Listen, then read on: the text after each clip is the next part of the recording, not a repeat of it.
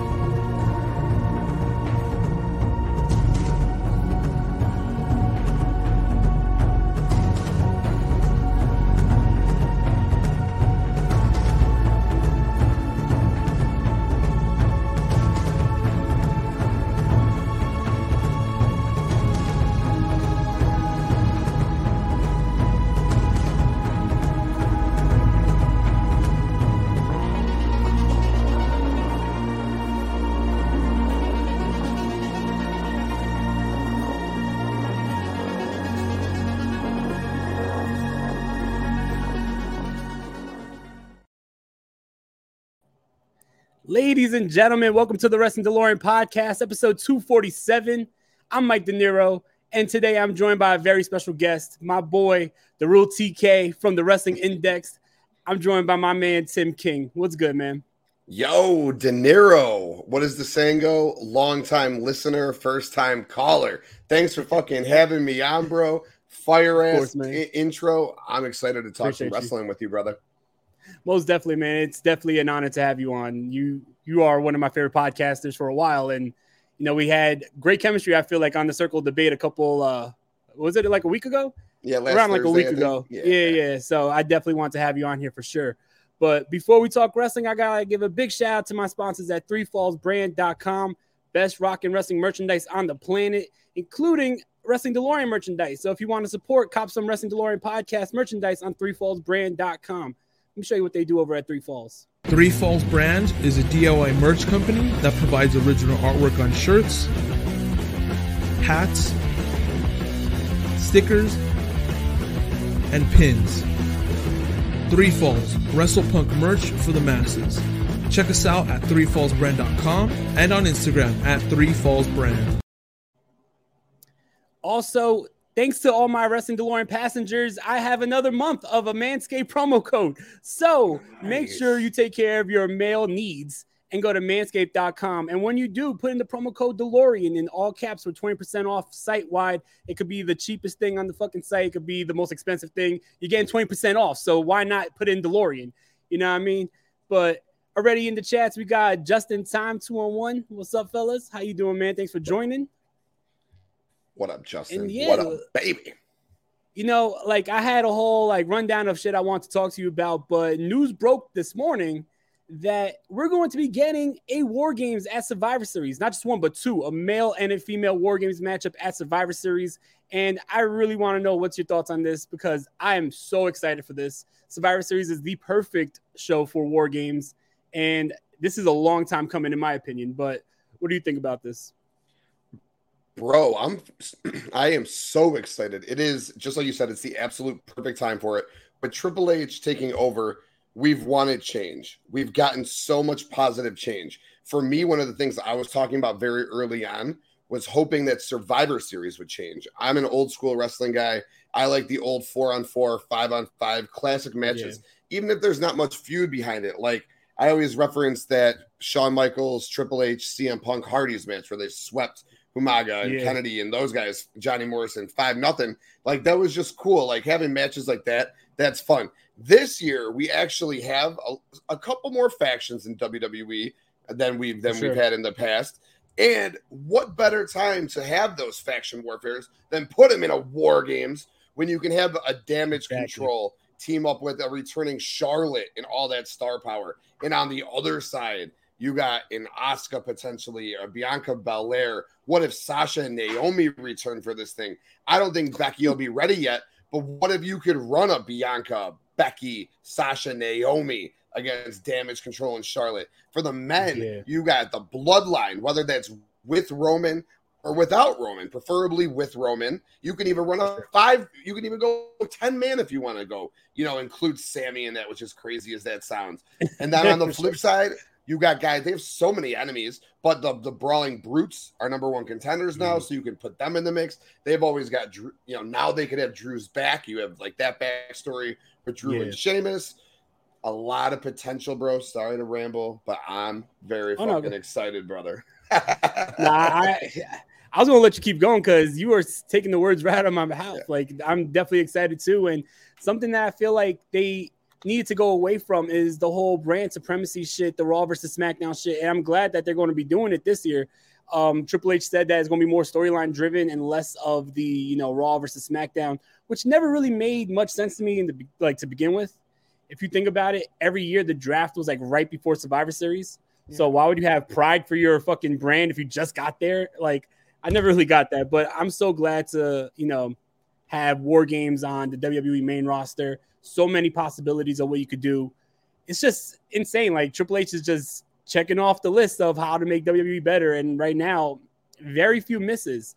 But something that has a lot of controversy behind it, a lot of people are talking right now, is the announced match, the main event of Crown Jewel, Logan Paul versus Roman Reigns.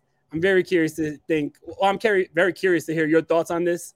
For me, I just got to see how this goes. You know what I mean? I don't necessarily agree with somebody who had 2 matches in his wrestling career, let alone in WWE, getting a world heavyweight title shot. But I know a lot of people are more of like the business mindset saying, oh, well, it's a draw. It's going to get people talking. And I'm just curious to see what you think about this, because it's very controversial, I think.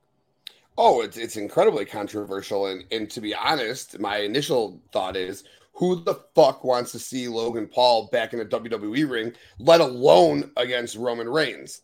Now, on the flip side, I like to see things down the middle. I call them down the middle. I get the business aspect of it. You're going to Saudi. It's Crown Jewel. No one gives a fuck. All right, let's be honest. It's at 2 p.m. on a fucking Wednesday afternoon. Who gives a fuck? People are at work. It's not for us. It's not for us. It's for the people over there. And you can call however the money you want. I'm not going to get into the politics. It is what it is. All right. But you're going to put on a show for those people. And most of the people in those crowd, I'm sure, are great people who love professional wrestling. So if it's Logan Paul you're giving them, I guess it's fucking Logan Paul you're giving them. I'd rather it be an AJ Styles or a Kevin Owens again, something bigger like that, or a Sheamus. But at the end of the day, you want Roman there. You want Roman to get a win over someone who's not going to look bad. The kid works his ass off. He's entertaining. I don't find him entertaining. I get how others find him entertaining, though. He's a hard-working dude. The shit he did in the ring in his limited matches was very good. Do I think he should be getting a world title shot? Fuck no. But there's also one thing that happened in Saudi that we'll never acknowledge. Shawn Michaels came out of retirement. We didn't talk about that. Shawn Michaels' last match was at WrestleMania against The Undertaker. He ain't wrestling Saudi. The real fans. So, you know, it is what it is. Would I prefer against someone better? Sure, absolutely. But who cares, dude? It gets people talking. He's going to get internet clicks for them. So it is what it is. I just look at this as WWE trying to capitalize on some clout and try to just have a viral moment. But I mean, like you said, it is what it is. I know a lot of people are willing to see how it plays out. It is going to be playing out on TV, unfortunately. I'm not the biggest Logan Paul fan, man. I was very skeptical about him even coming into the WWE to begin with. But, I mean, yeah, he's talented. He's athletic, that's for sure. He's definitely athletic. But even in his last match where people are praising his match with The Miz, there was a lot of things. I'm like, yo, he needs to slow it down a little bit. He's just going from one spot to the next spot, not selling shit. And I'm like, that shows somebody who has the baseline but needs to, fine-tune it a little bit. Somebody who needs to fine-tune their skills should not be thrusted into a main event against the top guy for the top title, in my opinion. That's the way I see it. And I know, I'm talking in, a bunch of, chat rooms and groups, and people are all like, oh, but would you be okay with other people coming in for a title shot or a legend coming in for a title shot? And I'm like, no, I wouldn't be okay with that shit. I keep it fair, you know what I mean? I'm not okay with fucking having Goldberg waltz in and then get a title shot against Roman Reigns either. So it's just even keel, but I would rather that though, just because if it's a legend, it's somebody who paid their dues. It's somebody who's been in the business for a long time and not someone who just had 2 matches, decided one day, oh, I want to wrestle and then I could do this. And because I have a bunch of clout on YouTube, oh, well, you know what? I'm going to get the easy signing, where there's wrestlers who've been busting their ass for years to get to that spot. Wrestlers in the WWE who busted their ass for years and never even had a title match yet. And then you're just handing over title matches to Logan Paul. This was a very Vince McMahon decision, and I just didn't expect this so quickly in his run and so quickly in the Triple H regime. But it is what it is, right? Yeah, my only retort to that would be is a lot of people any decision like this. Oh, what's up, Devin? I always throw my ones. Hell yeah.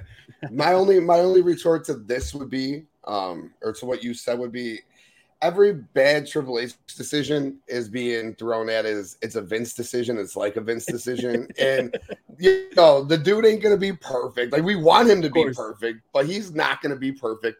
And this from a revenue aspect of it. And again, I'm just talking about the business. I get, trust me, bro. I get where you're coming from. Give me Roman Drew again. Solo cost Drew. There's no reason Drew shouldn't get his. There's a story there. Yeah. Kevin Owens has been calling out Roman Reigns every single time he puts that fucking mic in his hand. There's plenty of people. There's more of a story there than fucking, oh, well, he was on my podcast and I think I could beat him. Right. I mean, the best thing Roman Reigns is I'm not a 15-year-old girl. I don't know who you are. That was some funny shit. I guess you can get a couple quick one-liners. The Tribal Chief is the man. That whole little press conference that they set out with the Bloodline and Paul Heyman there, and I've been seeing a lot of the 90s Bulls meme things going around with it. He's Phil Jackson and Roman's Michael and Jay Scotty, of course. Perfect. It's been, and then Sami Zayn sitting over there as Tony Kukoc, which I thought was fucking hilarious, dude. But I mean, I don't know, man. Fuck, it's Logan Paul though. When he first came up, when he was tagging with the Miz, I was like, this is awful, dude. Get this guy the fuck out of here. But then he was fine. A title shot though. Oh fuck, it's I'm not even mad at him getting a title shot, but just not yet. You know what I mean? Have him work himself up to that spot. He's supposedly signed for a couple years. It's not like this is just a one and done. He's signed for a couple years, so he has time to build up. Why peak now? This is his 3rd matchup. Right. Clark Street says, hey, even Brock Lesnar said, just get over and put butts in seats. That's what Logan does. You know what? I see a lot of people saying that. And, Devin, I'm a big fan of your show, and I love you, brother, but the ratings haven't been up since Logan Paul been on TV. It's not because of Logan Paul. Logan Paul did not sell out SummerSlam. Logan Paul, when he was on Raw in the Garden and shit, the ratings didn't spike up because Logan Paul was announced.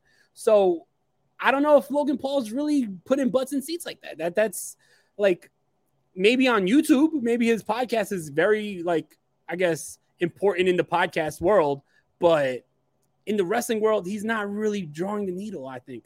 Like, people are going to respect him for what he does, but right now, are people looking like, oh, well, Logan Paul is must-see TV? I don't think so, in my opinion. But you know what? At the same time, I think it's like within a week, his brother's fighting Anderson Silva in whatever boxing that they do. So I think they're trying to capitalize off of that heat too, or not heat, but like that publicity too. So they'd be like, top guy is fighting Jake Paul. You got Anderson Silva fucking fighting, or we got our guys fighting Logan Paul. Fucking Anderson Silva's fighting Jake Paul. So maybe they can capitalize on that too. Trust me, I definitely get what. I definitely get what you're saying, dude. Give me a Drew, give me a KO, give me a KO. Yeah. I don't want KO to lose though, so I don't know. I don't want that's where it gets tough though. Like, you don't want Drew to lose to Roman again. You don't want KO to lose to Roman. You don't want Seth losing to Roman. So you put Braun back in that spot, and then everyone's shitting a brick because they're like, oh, you fucking just bring this guy back and he's instantly in the title picture. What the fuck? It's tough, man. It's tough. No, yeah. Clark Street says that's the difference between Papa H and the fans. He's doing what's best for business. Yeah, I mean, I guess so. And I'll tell you what, though. I know he's probably been wanting to bring WarGames up to the main roster for a long time, but I do look at him announcing WarGames for Survivor Series during this time period, during this like controversial like title matchup that was just announced, as a way to say, hey, like, I'm still going to give you guys what you guys want. Let me just do this matchup. You know what I mean? There's even been some, I guess, reports that a world title shot was in Logan Paul's contract. So maybe Triple H was just trying to get it like sooner rather than later. But we'll see what happens. And Crown Jewel's the perfect place for it. Because again, what happens in Crown Jewel, other than Goldberg beating people, doesn't fucking happen in Crown Jewel, you know? I mean, it could have been at Survivor Series. And I think that main eventing Survivor Series would have been a real black eye on that pay-per-view. At least it's at Crown Jewel. With as incredible Owens has been in every aspect, he should be the one to take the title off Roman. I've been saying that for weeks. A lot of people saying Seth, people saying Cody, but Kevin Owens right now, week in and week out, is putting on bangers for matches, bangers on the mic. Mm-hmm. I wouldn't be mad at him getting another shot with the top gold because he's definitely deserving it, and he's showing that he's willing to put in that work. But yeah, so let's get into SmackDown from this past week. You know, just a quick overview. I think that this was a really good episode of SmackDown. I thought that the wrestling on this episode was insane. Ricochet versus Sami Zayn was awesome. Love that matchup. I love the main event, that four-way for the tag title. I mean, the number one contendership for the tag titles. Every team looked very good. Everyone had their time to shine. I think it was great that they went with the Brawling Brutes because it gives them something new to do, a new feud. Them and the Usos is going to be really fun. I was a little scared that they were going to give it to the New Day, and I respect the New Day, but, you know, the New Day versus Usos, we've seen that millions and millions and millions of times, so I wanted something fresh. So glad that we're going to get a fresh matchup.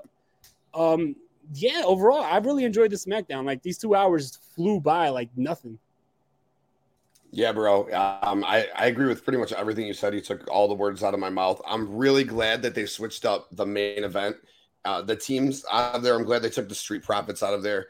Because what are you gonna have? What are you gonna have them do again? Like, I don't mind them winning and going again. I love the Street Profits. Who doesn't? Sure. But like the Usos just beat them twice, basically clean. Like, how are you gonna have them, fight them again? Like you said with the New Day, love the New Day, but we can't see that again right now. So I love that it was the Brawling Brutes, and I think kind of with the WarGames coming up, you can have them with the face turn. Sheamus is so over right now, and I don't expect the Brawling Brutes to win the tag titles. I think that'll be KO and Sammy down the line, probably at WrestleMania, because the Usos be holding those belts. They're not fucking losing those belts anytime soon.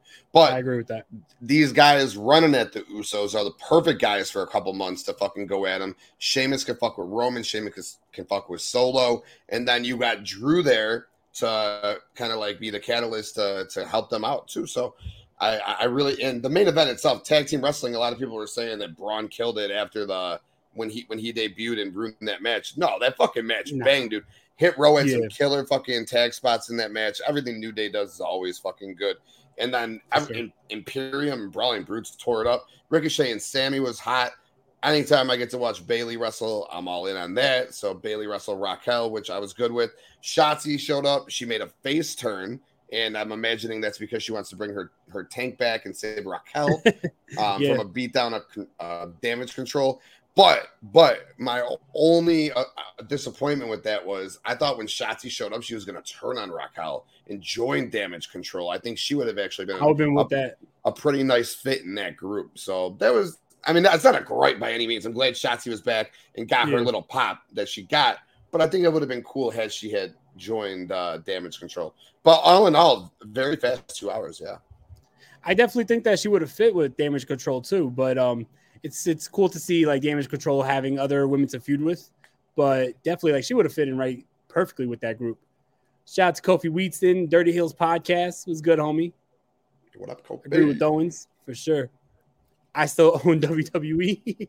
William Regal, WarGames. Yeah, see, that's what's missing. You know what I mean? We need William Regal to call that out. Like, I'm a big AEW fan, but... At Bet365, we don't do ordinary. We believe that every sport should be epic. Every basket, every game, every point, every play. From the moments that are legendary to the ones that fly under the radar. Whether it's a three-pointer at the buzzer to tie the game or a player that goes 2 for 2 at the foul line. Whatever the sport, whatever the moment. It's never ordinary at Bet365. 21 plus only. Must be present in Virginia. If you or someone you know has a gambling problem and wants help, call 1-800-GAMBLER. Terms and conditions apply. When he yelled out blood and guts, it didn't have that same effect that he used to have on, NXT when he yelled out WarGames. Dude. Not at all. Like, he missed the mic when he said it too, which was the problem. He missed the whole war part. And I was like, oh, or not war, but the blood part. And I was like, dude, yeah, I feel you for sure. But when he was the fucking yell WarGames, that shit, you could feel that shit through your body. He was the best in that role, dude. I think they should have given him. I like what he's doing with. I won't get off topic. My bad. Keep it on. No, go ahead, man. When people learn about the Wrestling DeLorean podcast, there is no topic. We be fucking going all over the place. Cool. I was just gonna say I like him in the role he's in with BCC, but like I don't need him coming out on commentary 3 times a show. Like we get you there. I think like it would have been cool if he had with some sort of on-screen role like he had in NXT, and he definitely needs to pick up that pencil backstage and help Tony out with actual booking. But that's a fact. We've been saying that for a long time. I mean, who better backstage than William Regal? Like, he's been around for a long time, and he would be really well in that role. He has a lot of prestige, and the mindset that man has for wrestling is fucking amazing. So definitely, I 100% agree with that. Shout out Courtney. How you doing? Protesters and supporters alike are lined up outside the United States Supreme Court this afternoon as a decision in the most hotly debated case in years is set to be delivered. From iHeart Podcasts, Supreme, The Battle for Roe, tells the story of the unlikely champions behind the landmark case Roe v. Wade. Sir, I graduated the top quarter of my class. We just don't have a spot for you. Starring Maya Hawke as 26-year-old lead attorney Sarah Weddington. We're challenging the Texas abortion laws in federal court. And Academy Award nominee William H. Macy as Supreme Court Justice Harry Blackmun. My chief qualification being, I'm uncontroversial. You know how we both ended up on the Supreme Court? Politics. Damn right. This may be the longest of shots, but it's also the last chance for a lot of women. Time is not the most important factor. Getting it right is. I'm trying to get you to stand for something, man. Now go to it.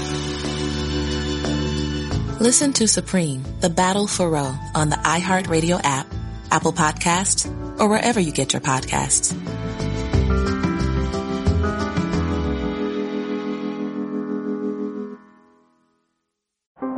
How powerful is Cox Internet? So powerful that one day, your daughter will be able to simulate a soccer match against some of the world's best players right from your backyard. Get gig speeds powered by fiber from Cox. It's internet built for tomorrow, today. Internet delivered through Cox's hybrid fiber coax network. Speeds vary and are not guaranteed. Cox terms and other restrictions apply. Protesters and supporters alike are lined up outside the United States Supreme Court this afternoon as a decision in the most hotly debated case in years is set to be delivered. From iHeart Podcasts, Supreme, The Battle for Roe, tells the story of the unlikely champions behind the landmark case Roe v. Wade. Sir, I graduated the top quarter of my class. We just don't have a spot for you. Starring Maya Hawke as 26-year-old lead attorney Sarah Weddington. We're challenging the Texas abortion laws in federal court. And Academy Award nominee William H. Macy as Supreme Court Justice Harry Blackmun. My chief qualification being, I'm uncontroversial. You know how we both ended up on the Supreme Court? Politics. Damn right. This may be the longest of shots, but it's also the last chance for a lot of women. Time is not the most important factor. Getting it right is. I'm trying to get you to stand for something, man. Now go to it. Listen to Supreme, The Battle for Roe on the iHeartRadio app, Apple Podcasts, or wherever you get your podcasts.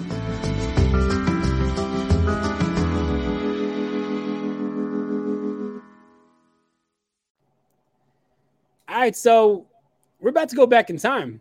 We're about to go all the way back to October 20th, 1997. This is why people tune into the Wrestling DeLorean podcast for the timelines, you know what I mean? So we're going to start off with Raw is War, but, yo, I'm just saying right now before we get into this was a crazy-ass week of wrestling back in the day. There was so much to talk about. Fucking Nitro felt like it was a pay-per-view. Raw was insane. Like, so many historic moments there. Like, even last week you had the birth of DX, like where they officially have the name DX. Their feud with the Hart Foundation, them with the Nation of Domination, framing the Hart Foundation for writing on so much crazy shit we're about to get into. But I just feel like week in and week out, there's so much history that we're watching, like with these episodes. It's insane. Next week we got Halloween Havoc. Man, this is just a fun time period to like go back to. So before we get into this, I just urge all my listeners and everyone who's following along, go back in time and follow along with us because this is a lot of fun, especially 1997. Late 97 is insane right now. So go back, fire up Peacock, WWE Network if you're overseas, and go back in time and watch these shows with us. But let's get into it. Monday Night Raw, Raw is War, October 20th, 1997. This show started out with Legion of Doom. This was a little confusing, though. Legion of Doom comes out with Ahmed Johnson and Ken Shamrock, and I thought we were about to get a 4-on-4 because the Nation of Domination comes out. But instead, I guess Legion of Doom was just in the corners of Ahmed Johnson and Ken Shamrock, who will be getting a world title shot next week against Bret Hart. That should be really good. But yeah, starting out hot, we had Ken Shamrock and Ahmed Johnson versus Rocky Maivia and Kama Mustafa. What did you think about this matchup? I thought the whole thing was cool. So I went back and watched Raw before because I wanted to get a grasp of what was going on. And I had remembered in 97 that year that they had been feuding like crazy, the Nation, Ahmed, Shamrock, and LOD. I want to give a cheap plug. I just got to interview Ken Shamrock with Nick from the Universal Wrestling Podcast the Universal Wrestling Podcast. So definitely check that out. And I asked him about all of these guys because this is when I was a 12-year-old kid in 1997. So like this was me flicking back and forth with a controller. Like it's because we didn't have DVR. So like you might have the VCR in one room running one channel and trying to watch the other, but you can't, you want to know what's going on though. You know what I'm saying? Like, so you're still, even if you're recording, flicking back and forth. This was really cool. I like these 8 guys getting back together. They always had beef for like 6 to 8 months. It felt like Ahmed feuded with the Nation for like 2 years when he wasn't hurt until he joined them, which was odd as fuck. But this guy, I was like, wait. Yeah, it was so weird. But yeah, I thought we were about to get an 8-man. And then they're like, oh, it's just a tag match with Ahmed and Ken Shamrock.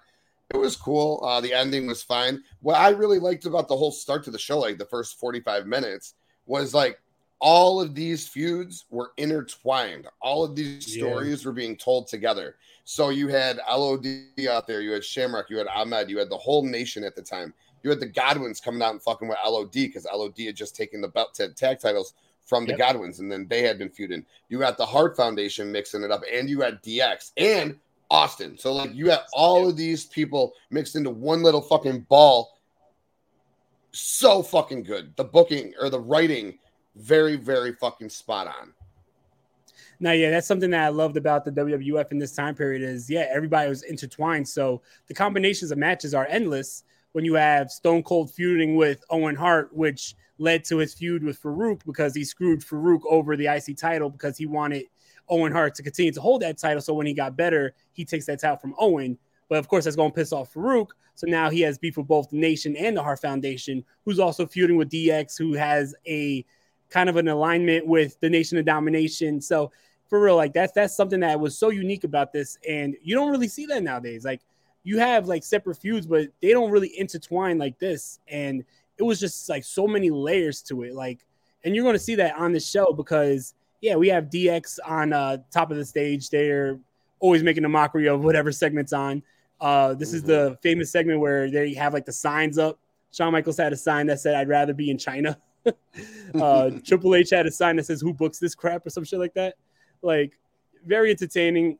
The opening segment I enjoyed, but it was kind of confusing with LOD coming out first because it just didn't make sense. I think that they just needed them to show face. Yeah, so weird. So they just were out there. So I guess they just needed them to show face, being that they won the tag titles last week and they needed, I guess, the Godwins to attack them.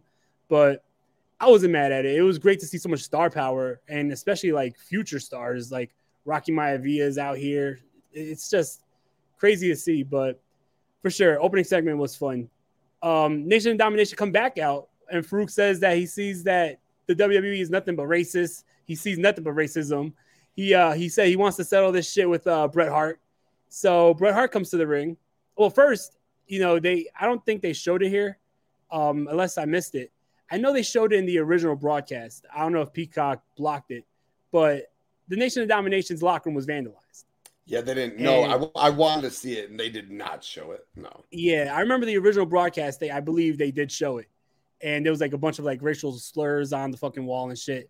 They probably blocked it here, probably for it's good sense that they blocked it because there have been a lot of uproar over that shit. 25 fucking years later, there's not even anything remotely close to what they could have done on television or that they could do now that they were doing back then. Yeah, no. That's why I wanted to see it because I was curious what the fuck they were putting on TV 25 years ago that was allowed in like status quo, as fucked up as that is.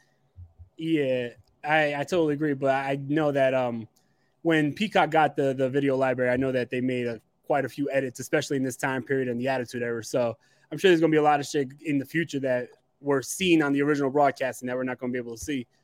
But so DX is basically framing the Hart Foundation.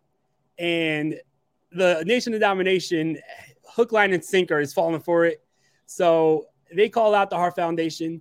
Hart Foundation is all like staggering out here. They weren't ready to come out. Like you still see them putting on their jackets to come out.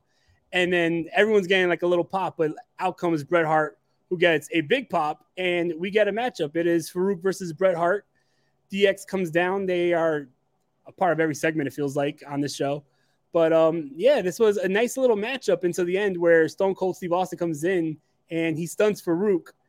And, like, the camera was shaking. The crowd went wild when Stone Cold came out. That camera was shaking. You don't really see that anymore, but there was a lot of moments during that era where you would have, like, the camera shaking because the crowd is just pumping up so much electricity. But what did you think about the segment, Stone Cold interfering, the vandalism frame, and all that other shit? Yeah, so I wanted to ask you if it was just my TV or if the camera was actually fucking shaking, dude. Because when Austin came out, bro, that was fucking crazy, man. And the match itself was cool. Always Bret Hart match is a Bret Hart match. I liked at the end when Stone Cold stunned Farouk and Bret Hart got the pin. I always like the layaway pin on the arm. It just makes like Bret seem dominant. I don't know. It's just a look. You'd have to watch it. I guess I can't really describe it. But the pin itself, I like how he executes that pin. The vandalism story, Farouk yelling about the racism. I'm sure. I mean, it's still fucking prevalent in 2022. It's disgusting. But I'm sure in 1997 there was something going on in the news at the time, which prompted them to bring that to their TV. Framing, DX framing the Hearts, I think is great. Great storylines. Disappointing for me, and I'll talk about it when we get to WCW. The older I get, the more annoying Hulk Hogan was, and the older I get, when I go back and Shawn Michaels was my favorite wrestler growing up. I was a Shawn Michaels guy, not a Bret Hart guy. And same. I don't know, man. He's fucking annoying as hell, dude. I'm like, this guy is not even. It's not entertaining. Maybe I was a kid, I was entertained by it, but now I'm just like, it's not funny. Like this shit's stupid. And I should have been. I kind of wish I was more of a Bret Hart guy as a kid. Fucking, I don't know. It's wild to say. I mentioned it a couple times, like the last couple weeks when I'm watching these shows. Like Shawn Michaels, like growing up, that was my guy. Like I was a huge Shawn Michaels fan, but a lot of like the juvenile like jokes and shit, like I guess it hit well because I was a kid, right? And now watching back is like this shit's kind of corny. Like even like the quasi like being disrespectful, fucking sticking the Canadian flag up his nose and no one knows Canada. Like it's just corny as fuck. But it's like I don't know, like for the time period, for the age I was, like I fucking loved it. But just like you said, like going back now, it's like Bret Hart, I respect him a lot more. And I kind of wish my brother was always the Bret Hart guy. I was always the Shawn Michaels guy, and we would always get into arguments about this. And I'm kind of on his side now. I'm like, yeah, Bret Hart was like the no nonsense. I'm going in there. I'm going to kick your ass. I'm going to win the title. And that's it.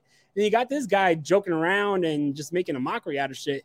And it's not even funny. Like, I can understand if like it was funny, but it's just so like juvenile. I don't know, but I'm right there with you. But definitely good to see Bret Hart beat Farouk here. But yeah, I mean, I'm right there with you, man. Now, you just mentioned WCW last week on Nitro. Deborah McMichaels said that it was originally supposed to be Mongo McMichaels versus Jeff Jarrett at Halloween Havoc. But WCW announced that Jeff Jarrett was no longer with the company. So that matchup is not going to happen. We'll talk about that when we get to Nitro. But surprise, surprise, on this episode of Raw, just 1 week later, there was no non-compete clauses back then. 1 week later, Jeff Jarrett shows up here on Monday Night Raw. And he goes on a tirade about getting fired from the WCW. He talks about Vince McMahon and the stupid-ass gimmick that he gave him when he was originally in the WWF. And then he just goes down in order and starts talking about the top guys in the WWF.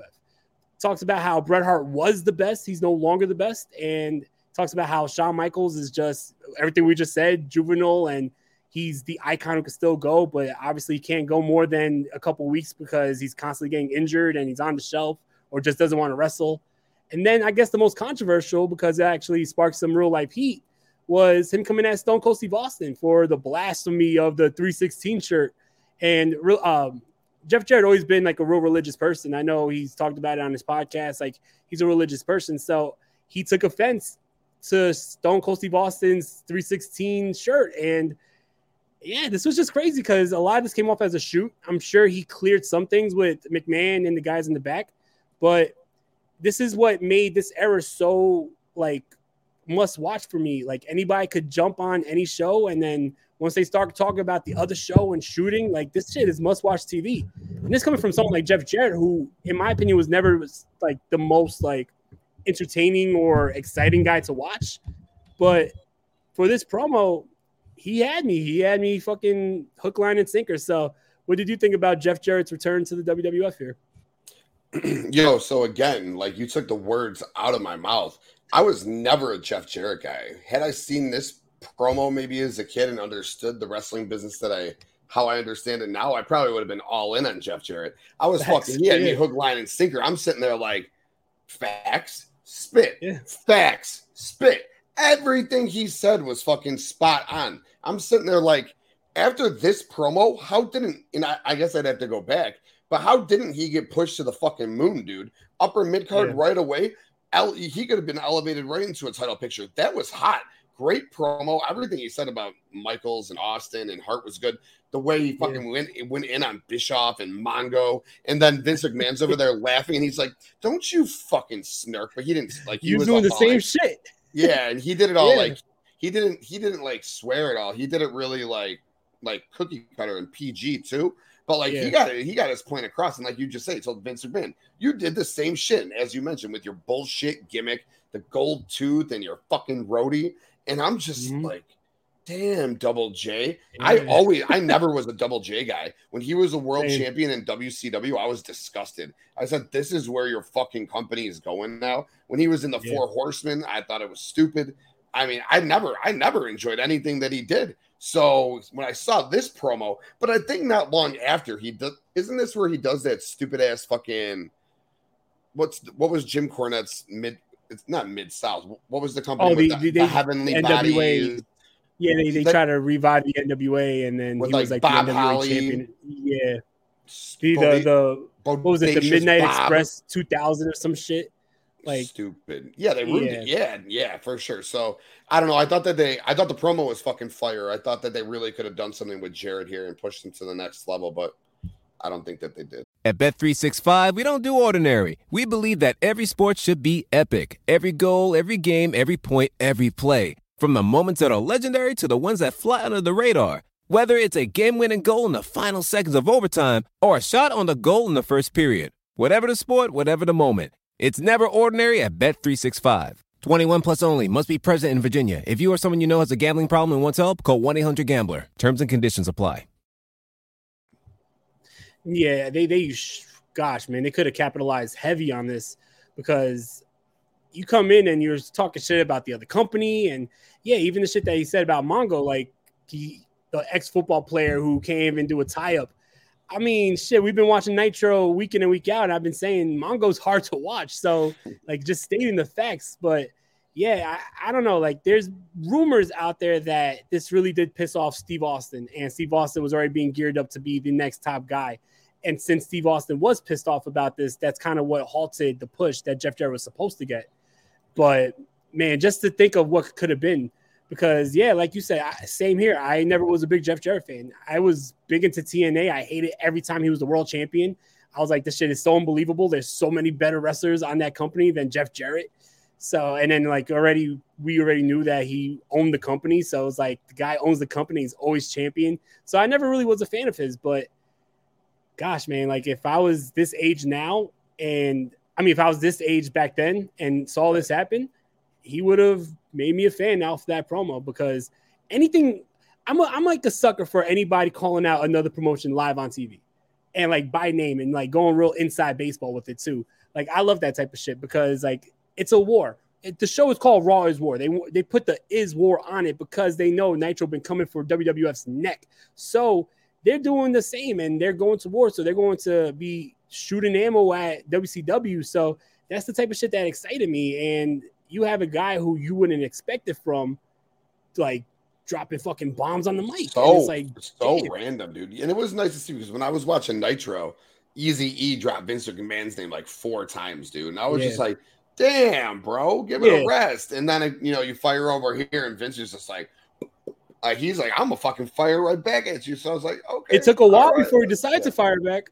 It took a long time before he decided to fire back. He was taking shots to the face for a while. But you're right. That non-compete stuff was fucking big because imagine like, and I'll be the guy to talk about it, but imagine like if Malachi Black just show up in WWE tonight on Raw. Yeah. Like how fucking crazy that shit would be, man. But that's how it used to be. Luger, Jarrett, Rick Rude. I'm sure you're going to talk about it if you haven't yet. Oh, yeah, that's coming up soon. Rick Rude showing up on Nitro and Raw at the same night. Or he was on Raw, it was taped, shows up on the live Nitro. Insane, man. Insane.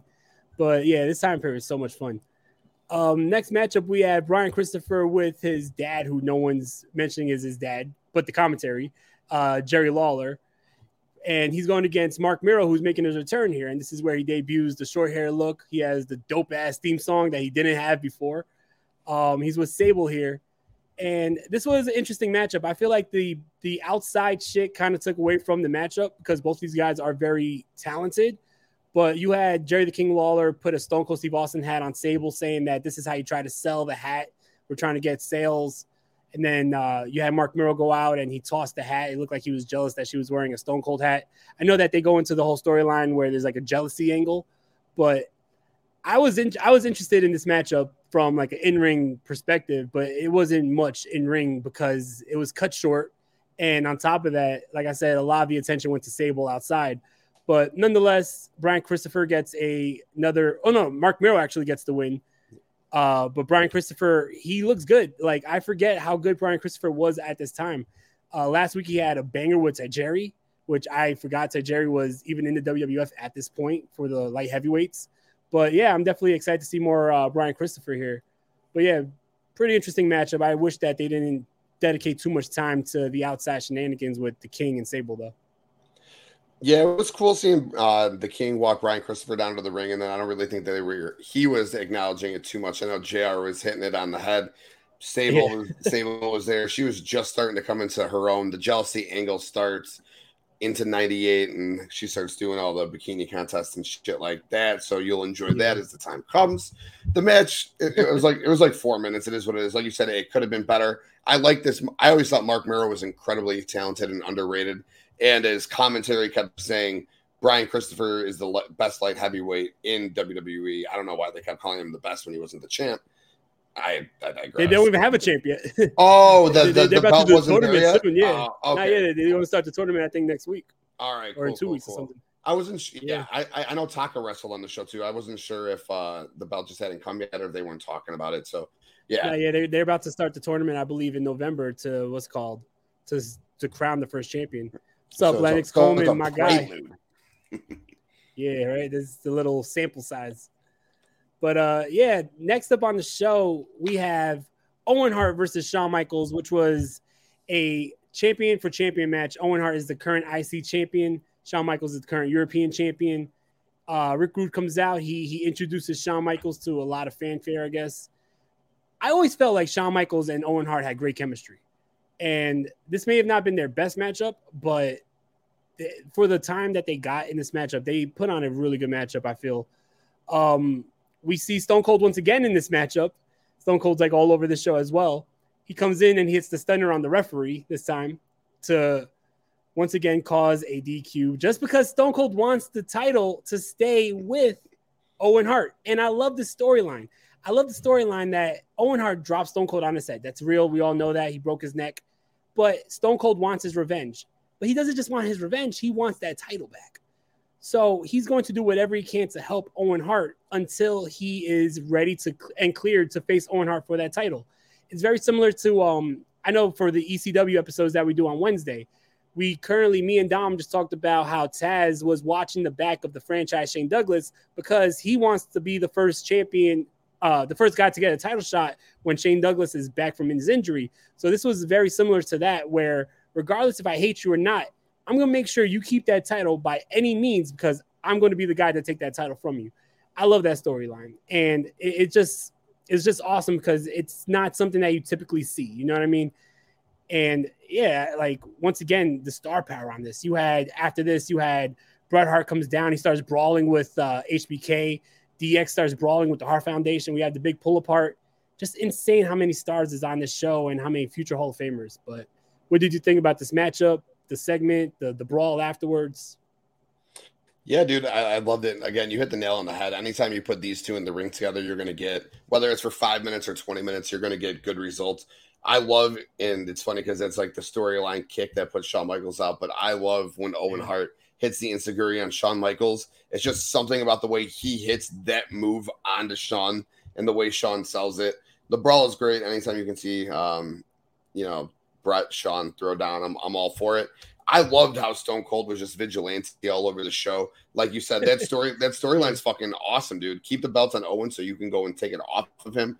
Absolutely love that. And yeah, I didn't expect a title change. It was fucking 1997. We were going to get a DQ for sure, man. And like for all the other matches on the show, this was by far and away the best in-ring work that we were going to see. And for the time period, I thought it was really good in-ring.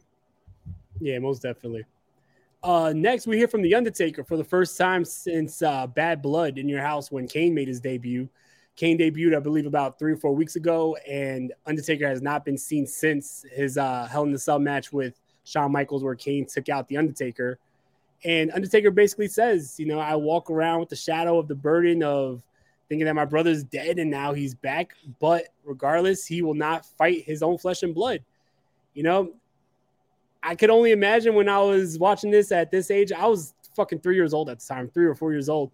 I could only imagine that I was probably all in like, oh yeah, he will never fight his brother. And now we look like back in time and they had like fucking at least like 200 matches. But definitely, like, I love this story. Like, this is one of my favorite storylines of all time. The whole Kane and Undertaker storyline was insane, especially when Kane first made his debut. Like, I was fucking terrified of Kane. Like, he reminded me of Michael Myers, the way he would just fucking be so stoic and silent and sit up. But definitely, I love this whole storyline between Kane and The Undertaker. This also leads to Dude Love, who was supposed to be going against British Bulldog, but in fact, Kane makes his he returns here because Kane was I believe Kane was not on last week's show. He was 2 weeks ago, and then he wasn't on last week's, and then he returns here, takes out Dude Love. Dude Love actually clotheslines him, gets him to the outside. Kane lands on his feet. Dude Love hits him with a chair shot, no effect. Big choke slam on the steel, and then Kane just walks off like a motherfucking boss. Insane. What do you think about the Undertaker segment? The whole segment with Dude Love. It wasn't really a matchup, but the whole, I guess, beatdown. My first thought was, how the fuck is British Bulldog going to come back out here for a third time tonight and have a match right after he was just brawling? He was brawling earlier. I'm like, damn, man, they are just running these guys. Yeah. My second thought was, I really can't wait to see what further happens between Undertaker and Kane. Like you said, it's one of the best rivalries, if not the best rivalry of all time. And then even as a 12-year-old, I was fucking tripped out by Kane, dude. I was like, this dude's creepy as fuck, man. And I just wish they kind of left that allure with him. I don't know how you do it. I don't know how you sustain that for years. I mean, they did it for Goldberg on the other side for like almost 2 years. I don't know how. I don't know. Stone Cold was so hot. But keep him away from the belt. I know that's not the subject. But that Kane was fucking incredible, dude. And that was just a different I don't think we've seen a monster since we've seen that Kane. And it was the Undertaker's debut when he first showed up, and then it was that guy. And I don't really think we've seen an actual monster since. The Dude Loves stuff was awesome. You actually thought that Foley would get a little bit in on him, and King just like, nah, man, shit all over his ass, dude. And I look forward to see where King goes from here. Yeah, for sure. There's something about him just like not selling shit too. Like when Dude Love hit him with the chair shot, Kane didn't put his hand up. He took that shit right on the top of the skull and just didn't even fucking budge. So, yeah, like that shit would fucking freak me out when I was younger. Like, he doesn't feel pain. Like, he's a fucking monster. But, yeah, like you said, like, since then, I haven't seen anyone who debuted with that type of, like, I guess, allure and just, like, a monster who just didn't get affected by, like, normal people, like, hitting him with chairs and shit. We didn't really see Kane budge until fucking he got into the ring with Undertaker. Yep. So, I really love that character. Like, it's so hard. Kane was around for so many years, and like you said, to keep that allure, like, of course, like, things start to get stale after a while if you go to the well one too many times. But I don't know. Like, that's somebody who I wish kind of kept that allure, because Undertaker was always able to keep that allure. He switched it up at times. He had the American Badass gimmick, so he always kept shit fresh. I never was a fan of when they removed the mask from Kane. Definitely wasn't a fan of fucking corporate Kane. Oh, my God. But, yeah, but I just wish that they kept that character. Like, you know who has the most losses in wrestling in WWE history? Kane?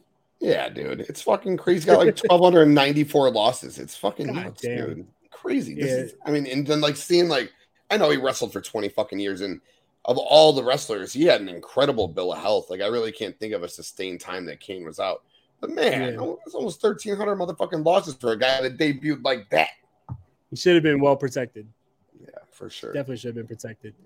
So next up on the show, we got the Headbangers versus the tag team debut of the New Age Outlaws, which I just been waiting for. They're one of my favorite tag teams of all time. So I just been waiting for them to come out here. And they had a winning debut against the Headbangers after Billy Gunn nailed Thrasher with the fucking boombox, which shattered everywhere. I don't know how the referee didn't see that shit. Like, it was all over the fucking ring, and he still counts to 3. Something that I loved about this matchup, though, was JR was fucking going on a tirade on commentary about how, like, I believe Road Dogg said something about JR, and JR said, it wouldn't be my first time I get knocked on my ass, but I've been knocked on my ass by better men than you or some shit. Like, JR was just on fire for this. But definitely, what did you think about this matchup in the debut for the Outlaws? Yeah, man, I loved it. I love the New Age Outlaws. They're one of my favorite tag teams of all time. I remember back then, neither one of them were good individually. So once they finally started to put their heads together, they made this team. And I was always a Headbangers fan, so getting to see them throwback was cool. Yeah. I got to see them in that Jax commercial with the LOD wrestling figures. That I love that commercial. I still got them out there, and fucking my kids play with them and shit. So like. Awesome. So, like, that's dope and shit. So I was like, oh, those are the figures. That's what I was getting them. So Bone Crusher figures. That's right. That's right. I'm fucking flicking shit. But, yeah, no, it was good. It was good. The Outlaws are starting, baby, and you're going to get that dumpster match coming soon. They're going to be joining DX. Big things coming for them. I'm just glad that Road Dogg switched up the whole spiel because, gosh, I thought it was always you better call somebody. first time he said you better page somebody. That shit didn't really hit like you better call somebody. Right. I don't wait. Did he say that on this episode? Because I don't think I noticed it. Yeah, at the end of his I guess the promo he had coming to the ring at the very end, he said, "If you don't know, you better page somebody." I was like, what? Fuck. I wish I didn't catch that. Nice catch. Yeah, I was like, page somebody. I didn't expect that, but anyway, those were the days, bro. Fucking the pagers, the beepers. You were a kid, but I had a nice little red one that I had. Fucking lights all over that shit, dude. I remember my uncle had one. I fucking wanted that shit. So cool. But next up on this show, we have a light heavyweight matchup between Tajiri and Taka Michinoku, two guys who are Japanese legends. Didn't expect to see this matchup on the show either. I thought Tajiri was brought in for maybe one appearance last week on Raw, but really cool to see Tajiri because he's one of my favorite wrestlers. Like, I loved his run in ECW. I always felt like WWE didn't capitalize on him like they should have did because ECW, he was a star. But him and Taka had great chemistry. Short matchup, but was more athletic than almost anything else on the show. A lot of crazy ass dives, and I think that this is cool. That this is kind of like their answer to the WCW cruiserweights, because if you look at what the cruiserweights are doing on the other channel, they're running away with the fucking in-ring abilities that they got. Because right now WWE, they had more character-based wrestlers. On the other channel, you have Benoit, you have Malenko, Mysterio, Guerrero. So this is a good answer to that, bringing in more Japanese talent like this and more high-flying talent. But definitely cool. It was a nice little treat to see these two on the show. Yeah, it was way too quick. I was hoping it would be a little bit longer. But, I mean, you still see these guys out there now. Tajiri's still fucking – I think he was just the MLW middleweight champion less than a year ago. Taka Michinoku's over here taking every pin fucking for Suzuki-gun. So, it's 25 years later. They're still doing their thing. I wish it went longer, but – like you said, the cruiserweights are doing their damn thing, and it wasn't even like those high-profile ones, like you said. You still had a bunch of luchadors underneath them who were doing them. Plus, Japanese guys like Ultimo Dragon was there doing his thing too. So you get Brian Christopher, Taka Michinoku, you got Tajiri. I know Aguila is there. I think, God, I hope I didn't botch his name, but I think Aguila's there somewhere. So you're going to be fucking. You got all these guys. So I like what WWE is doing there. I wish the match would have went a little bit longer. From what I recall, WCW would let those matches go 10 to 12 minutes. Having a 2.5 minute match like this, to me, kind of defeats the purpose of it. Yeah, and they also announced that they're going to start the tournament in November for the light heavyweights to crown the first light heavyweight champion. If I'm not mistaken, I believe in that initial tournament to crown the first champion, we're going to start seeing guys like Christopher Daniels come in. I believe Steve Corino was a part of that tournament as well. So there's going to be more familiar faces coming soon to this show, which I'm excited for. Main event wasn't really necessarily a main event. It was supposed to be the Godwins versus DOA. Instantly, DOA attacks the Godwins 4-on-2. This leads to the Truth Commission to come out. It's 6-on-4. I never was a fan of this whole WWF gang warfare that they were trying to pull here with the DOA and the Boricuas and Truth Commission. I felt like you already had top factions that you were already doing this with, where we've seen it earlier in the night. We've seen the Nation of Domination and the Heart Foundation brawling all over. And they were more credible than fucking 8-Ball and Chain feuding with fucking Kurgan. You know what I mean? Yep. So it's I just feel like this was a little bit of a miss, especially to end the show like this. But we did get a pretty cool Mankind promo to end it. But what did you think about this segment? Because I know it's hit and miss. I always talk shit about this, and I see in the comments people like, oh, that was so fucking awesome. I remember when they had all the gangs, and I was like, really? It wasn't really for me, though. So I know why I love AEW so much, because apparently I'm a faction guy, and they had 152 factions. I loved all the factions. I mean, like you said, though, the Boricuas and the DOA and the Truth Commission, they didn't do too much for me. They held their own on the lower portion of the card. Them in the main event spot throws me off a little bit, and the Godwins getting main event spots 2 weeks in a row is kind of wild shit. But I guess maybe I don't know, quarter hours were probably a thing back then too, and they were probably trying to do their. I think Nitro was 3 hours, right, and Raw was only 2, so they were probably not yet. I know Nitro was still 2 hours, but they would go after 10 o'clock for maybe 10 or 20 minutes afterwards. All where right. Raw, I think it's 99 where they go 3 hours. I was just trying to look forward to. Yeah, no, man, I was just trying to figure out You got Sting and the Stings and the big thing with Sting on the one channel main eventing, and like that's your show, your thing throughout the whole program. And then the other side, you got the Godwins and the DOA and shit. So I don't know, fucking. I guess was WCW was still kicking their ass in the ratings at this time, right? Yeah. Yeah. We're in the midst of the 83 weeks. Yeah. All right, that's what I thought. So I was picking up why that was getting fucking done the way it was fucking done there. Yeah. I love factions. I'm all in on factions, but not to be main eventing the show. I think maybe you flip flop how the show started versus how, or even put this somewhere in the middle. I'm fucking rambling. I guess I really don't care too much is the final answer. Doesn't seem like I don't care, as I was very long winded about it. Longer the story short, these people I didn't care too much about. Yeah, I feel like you could have put like the Shawn Michaels and Owen Hart match in the main event. Could have easily main evented, and you had the big brawl afterwards too with the Nation and Domination, the Hart Foundation, DX, Stone Cold. That could have been a great way to end the show. Instead, we ended with the Truth Commission, DOA, and the Godwins. Well, it was like, but I did like how they did officially go off the air with Mankind, who's going to be returning, I guess, next week to go against Kane. I guess the storyline is when Mankind got chokeslammed on the steel, he got knocked back into his, well, when Dude Love got chokeslammed, he got knocked back into his Mankind persona. But yeah, I mean, Mankind is probably going to put up a better fight than Dude Love did. So I like the little backstage promo he had, you know, even if it was his own grandmother who attacked poor little Dude Love like that, he would go against her. So really cool way to end it. So I'm going to give them okay for the way that they officially went off air. Yeah, Foley's great, dude. Anytime you can see Foley cut a Foley promo like that, I'm down with. I don't really get deep dive too much into it, but that was a fine way to end the show. And I loved how he would go back and forth between Dude Love, Mankind, and then you'll soon get the Cactus Jack character come out. So I love everything Foley did. For sure. So overall thoughts on Raw before we go on to Nitro. It was solid. It was fun. I definitely liked the start of the show better. It hit a lull at some point in the middle for me to the end. But Nitro is the real deal, Holyfield. Let's fucking get into this show. All right, cool. No, yeah, I'm right there with you. I feel like the last couple weeks has been like that, where they like kind of like blow their load in the fucking early like 45 minutes, and then it's like an hour of just a lot of filler. Why?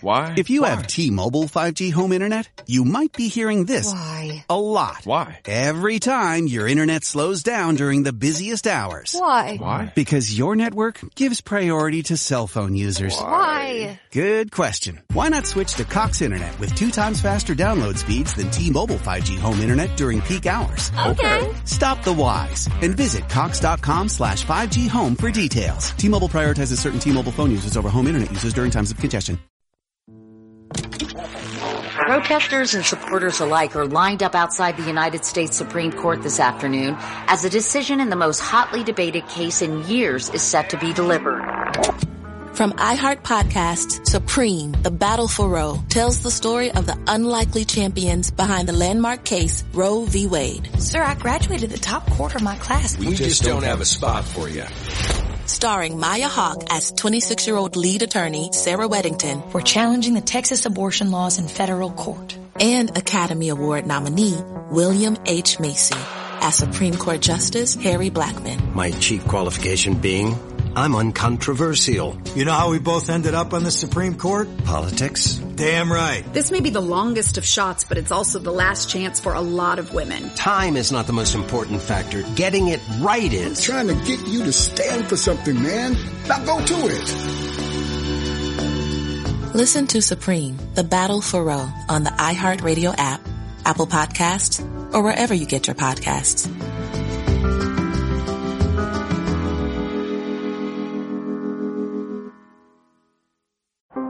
How powerful is Cox Internet? So powerful that one day, your daughter will be able to simulate a soccer match against some of the world's best players right from your backyard. Get gig speeds powered by fiber from Cox. It's internet built for tomorrow, today. Internet delivered through Cox's hybrid fiber coax network. Speeds vary and are not guaranteed. Cox terms and other restrictions apply. But yeah, a show that had absolutely no filler because it was just banger after banger was fucking Nitro on the same night. It's crazy to think that, you know, you have a show with DQs and that was a bad main event. And then you look at the other side and you look at what they're fucking producing. It's insane. And we start off right off the bat because as soon as cameras went on Nitro, we see the NWO laid out in the back. And we see signs of who laid them out because we got a baseball bat there. We have Roddy Piper's Icon t-shirt. I believe his kilt was there too.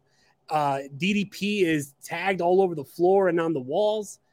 This was insane because lately we've been seeing the NWO just run roughshod all over the WCW roster.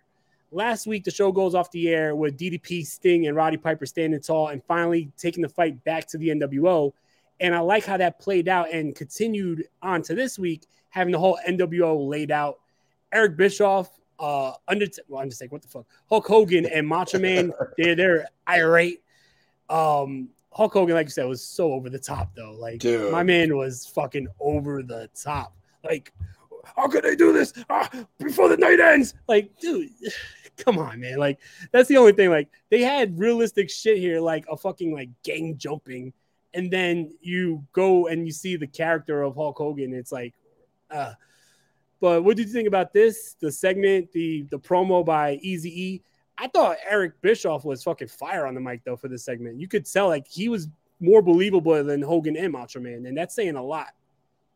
Dude, it was fucking awesome. So just like Raw, I went back and I watched the end of Nitro the week before. What a great time. All the Stings, DDP, and Piper finally getting some Sting. I love that ending last week.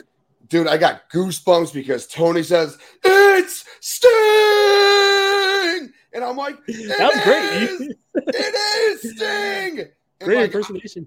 Thank you. And I'm fucking like jacked, dude. I'm so excited because it was Sting. And I remember they just were kicking our ass because I was a WCW guy.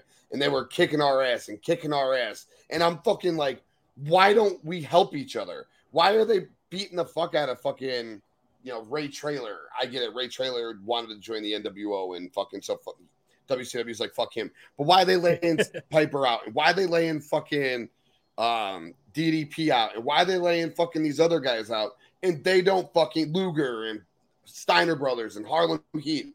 They don't fucking the together. Horsemen. But they don't fucking, there's like 20 of you guys. Sure, there's like 15 of them. But fucking get together. Like, as a kid, I'm screaming it, you know? So this and seeing Sting be the one to put it together.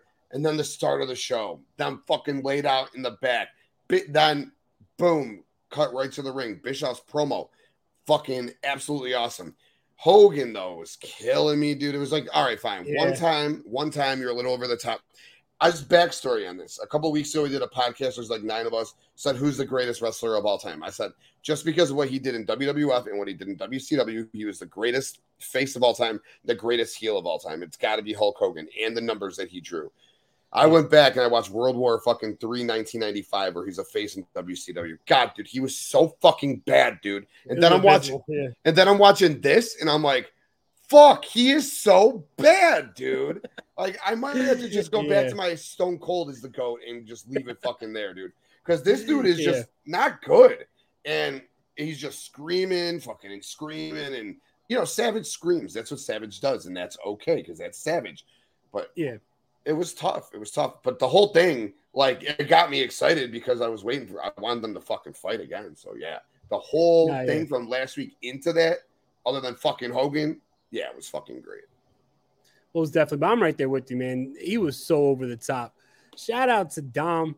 I'm with you, Tim. What up, fellas? I'd say Flair for GOAT, but I can see it. At Bet365, we don't do ordinary. We believe that every sport should be epic. Every goal, every game, every point, every play. From the moments that are legendary to the ones that fly under the radar. Whether it's a game-winning goal in the final seconds of overtime or a shot on the goal in the first period. Whatever the sport, whatever the moment. It's never ordinary at Bet365. 21 plus only. Must be present in Virginia. If you or someone you know has a gambling problem and wants help, call 1-800-GAMBLER. Terms and conditions apply. I mean, I might be with your second choice. I might go with Stone Cold Steve Austin for GOAT because, watching back, I've been watching Nitro since 95, right? So I'm doing the whole, like, in order. And I don't think there's one promo yet from Hogan where I'm like, oh, that was good, or that was fun, or he got me invested. they're all fucking cringy as fuck. And like, I love Macho Man Randy Savage. I'm a huge Macho Man Randy Savage fan, but some of his were fucking cringy too. Like, I remember he was feuding. This was like a year ago, right? He's feuding with, I think it was Lex Luger, and just randomly grabs the mic and he says, zippity doo dah, zippity day, and then drops the mic. I'm like, what the fuck? At Bet365, we don't do ordinary. We believe that every sport should be epic. Every basket, every game, every point, every play. From the moments that are legendary to the ones that fly under the radar. Whether it's a three-pointer at the buzzer to tie the game or a player that goes 2 for 2 at the foul line. Whatever the sport, whatever the moment. It's never ordinary at Bet365. 21 plus only. Must be present in Virginia. If you or someone you know has a gambling problem and wants help, call 1-800-GAMBLER. Terms and conditions apply. I'm like, huh? I can see it. I can see I was it, so man. confused. So confused. Anyway, first matchup on this fucking show was an absolute banger. We had for the Cruiserweight title, Eddie Guerrero versus Chris Benoit. Man, like, this is something I talked about last week with Dan. I was saying how I love the fact that you had like the contrast of like the superstars of NWO, like the big megastars, and then right into it, you're going with like the great athletic wrestlers like Chris Benoit, Guerrero, Malenko. It was just a perfect contrast. And I feel like WCW was like that perfect buffet of like, you could have a little bit of everything because they had it all here. But this matchup was awesome. One of, many amazing matches from these two. These two had great chemistry, great matchup. I loved it. Great way to start the show. Yeah, bro. Eddie Guerrero's swag was unprecedented, dude. You could just tell he's starting to come into his own. I just watched 1995 World War III, where he was mullet Eddie Guerrero, or not mullet, but he had like the thick, poofy mullet. Yeah. And he was new. He still had like the leotard, and he had gotten down into the final 10, both World War III, 95 and 96. So apparently they thought Eddie Guerrero was some sort of a big deal. But, dude, this swag here in 97 was fucking hot shit. And then, once he started feeling himself, like, sure. Dude, he looked it, dude. I was just like, yeah, there's Poppy. Look at Poppy go, dude. And Benoit, I talked about it on Circle of Debate when we were on there the other day. Chris Benoit was always one of my favorite wrestlers, top 5 in-ring wrestler of all time. Dude can fucking go. So getting to watch him and Eddie on the show, again, thank you, De Niro, for putting me on an awesome week. No doubt. It's like we start the show like that, and then we get Benoit and Eddie. Let's fucking go. I hated the ending. I thought it was really botched, or not botched, but like, all right, he hit his head on the middle turnbuckle. Who cares? It wasn't exposed, but like they made it seem like Benoit was knocked out. He was knocked out, yeah. Yeah, from hitting his head on a turnbuckle, which is what you do all match. Other than that, it was Benoit and Eddie. I ain't fucking crying about it. Nah, that's a fact. I just always loved whenever these two got into the ring with each other. It's just always magic with them. It's announced that the decision is reversed last week with the controversial ending to DDP and Kurt Hennig, where DDP pinned Kurt, but at the same time, Ric Flair was interfering. So they're actually going to throw the match out with a DQ. So Kurt Hennig is still your U.S. champion, and he will be defending that title later on tonight. Dom says, when my wife hears zippity doo dah, she laughed and said, cocaine is a hell of a drug. Hey, right? It is. Yeah. Man, there was just a lot of random, I guess, sound bites from Macho Man Randy Savage, but that's what made him Macho Man, right? Yeah. We next get Goldberg's next match in his streak, which is still fairly fresh here. And he's going against Wrath, who is out here with Mortis and James Vandenberg, a.k.a. Father James Mitchell, one of my favorite managers of all time. And, yeah, typical Goldberg fashion, we got the spear, jackhammer, 2 fucking moves in, and he gets the 3. 1, 2, 3, that's it. I thought it was very interesting, though, when Goldberg was walking back up the ramp and got into that little face-to-face with Mongo, even though, like, this is probably the only time you'll ever hear me say something with Mongo is interesting. But, I thought that was a little interesting. But, I mean, I know there's not much to talk about here. What did you think about Goldberg and Wrath? Yeah, dude, there is. First of all, I don't know why Wrath got a 7-minute entrance. That was fucking crazy, dude. Like, what the fuck? Talking about killing time. Second of all, I was thinking, I said, he's going to spear this fucking monster and end it right now. And it was just done, just like it should have been. And that was awesome. So I get why I love Goldberg as a kid. That was hot as hell. And then the whole thing with Mongo and Wrath, or was it Wrath? No, Mortis. It was the whole thing with Mortis, and then Mongo and Mortis. Mongo and Goldberg was whatever you're building up the next big opponent. Mongo couldn't wrestle for shit, as Double J talked about earlier, as you hit on. Mm-hmm. But I'm telling you, Chris Kanyon was so fucking good. He got a good match out of Mongo in this match. I was sitting there like, is Mongo working? Is Mongo selling?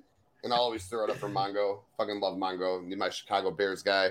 ALS is kicking his ass, man. It's sad to see. I love you, Mongo. Yeah. But yeah, he couldn't work for fucking a lick. And Kanyon got a good match out of him. So I'll give him that respect in that match. Yeah. I mean, I wrote that in my notes here. I actually wrote that Mongo has a decent matchup with Kanyon because people, like, I don't know, people talk about it like if a lot of people say it now, but Kanyon never really got the respect that he deserved. He was a very talented wrestler and always flew under the radar. And it's a shame to see because, like, you look at matches like this, like, he could go. And later on when he takes off the Mortis mask, right, and he's just Chris Kanyon, you see more of his personality and you can see him wrestle. And I just feel like he's a guy who a lot of people sleep on because he was really, really talented. I think he was the guy who trained everybody in Ready to Rumble for all the matches in Ready to Rumble. But, like, yeah, I mean, if you look at even that, like, the wrestling in Ready to Rumble, like, take the movie for what it is. Like, it was a, like, pretty campy movie, but the wrestling wasn't bad in it. Like, things looked like actual wrestling moves. So if you had if you had Kanyon teaching them and they actually learned it from him and were making things look actually good, like, that's a testament to Kanyon. But definitely, I think that he was a great wrestler that always flew under the radar. After this, we got a vignette from Raven, who's in his old, I guess, recess yard. I always loved the Raven character. The Raven character was awesome. His ECW days was some of my favorite shit ever. Like the feud with Tommy Dreamer, the feud with Sandman always was amazing. We haven't seen Raven get in the ring yet here, but I just love the character build up here. We see him a couple times throughout the show with the flock in the crowd. It's just insane to think about, like, a guy like Raven who had all the talent in the world. He could go in the ring. He was a great talker, great character. It's just weird to see that he never really got his just due. He finally did get the championship in TNA, but I always felt like this guy could have been a world champion in WCW or WWF. Yeah, I always thought Raven, my favorite Raven match is the hardcore match with Big Show and Kane at WrestleMania 17. I thought that was fucking cool. I always liked the Ravens flock. I thought it was an interesting story. It showed like he was one of the first few enigmas. Everything that I saw, the little vignette, I thought it just screamed Darby Allin. So like you can see his right. his presence way out, in modern day wrestling, which is cool. I always was confused how Scotty Polo ended up being this fucking crazy maniacal guy wearing a jacket, grunge guy in the crowd. So like as a kid, I didn't realize the characters, you can just switch like that. Yeah. But other than that, I always thought Raven was dope as fuck. I enjoyed his U.S. title runs, his TV title run, and I really enjoyed playing him on that Nintendo 64 game, dude. His DDT was hot. What was it, World Tour? I think it was World Tour or WCW versus NWO. It was one of them. But yeah, dude, it was. Yeah. He was always fun. That was a great game, for sure. We also then see a special look at Rey Mysterio Jr. and the meaning behind the mask.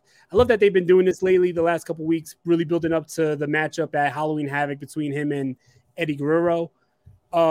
Really cool to see Rey Mysterio sitting with Rey Mysterio Sr., who is his uncle, and basically handed down that mask to him. I liked this last week. 2 weeks ago, they did another segment about like inside luchador history.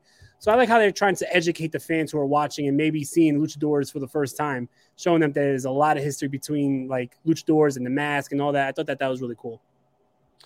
Yeah, as someone who's wanted Rey Mysterio to go away for like 7 years now, it has been fucking, I know, my bad. I know a lot of people love him. I think he still can go. Like, it's amazing how skilled he still is at his age. His character just doesn't do it for me anymore. I want to see him do the Dom thing, maybe pass the mask and then dip.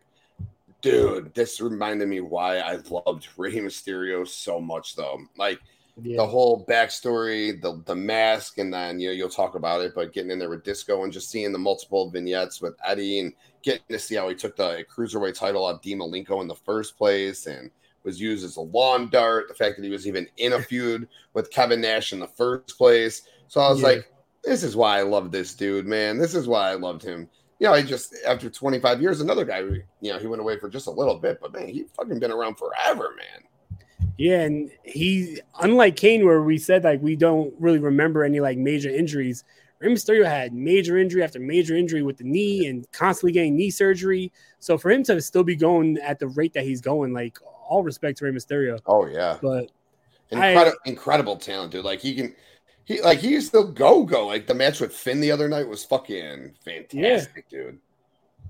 And I am extremely excited because I said it a couple weeks ago on Circle Debate. We did top 5 Rey Mysterio moments in honor of him. I believe it was the 20-year anniversary for him in the WWE. So we did top 5 Rey Mysterio moments. And one of my moments was the Halloween Havoc match with Eddie Guerrero. And I say that, in my opinion, is the greatest match in WCW history. And we're on the verge of that. That's going to be happening within a couple days. So I'm so excited for that. I feel like this is the best time period in Rey Mysterio and Eddie Guerrero's WCW run. So really excited for that. Speaking of luchadors, though, we next get Juventud Guerrera in a matchup with Yuji Nagata, who made his debut on WCW last week with Sonny Ono. I'm a huge Yuji Nagata fan, been a big fan of his New Japan stuff. I remember I think it was the first G1 that I sat through and watched fully was the G1 that he won. I believe it was like 06 or something. But yeah, Yuji Nagata is the fucking man. He's now like on the tail end of his career and putting more guys over. But Yuji Nagata is another guy. Like we just talked about Taka Michinoku and Tajiri, who is a legend in Japan and still going. It's amazing. But I like the matchup here with Juventud.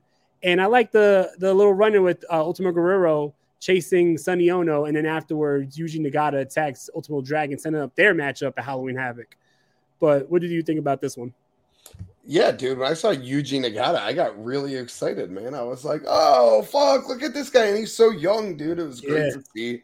The match was good. Nagata still throws some vicious leg kicks. He was throwing some vicious leg kicks in that match. Or not leg kicks, but like chest kicks, like just very strong legs, very strong kicks from Nagata. And then, I love the I've always been a big Ultimo Dragon fan. I always remember Sonny Ono was a snake. So seeing him get chased around the ring, and this is where the Ultimo Dragon face turn happened.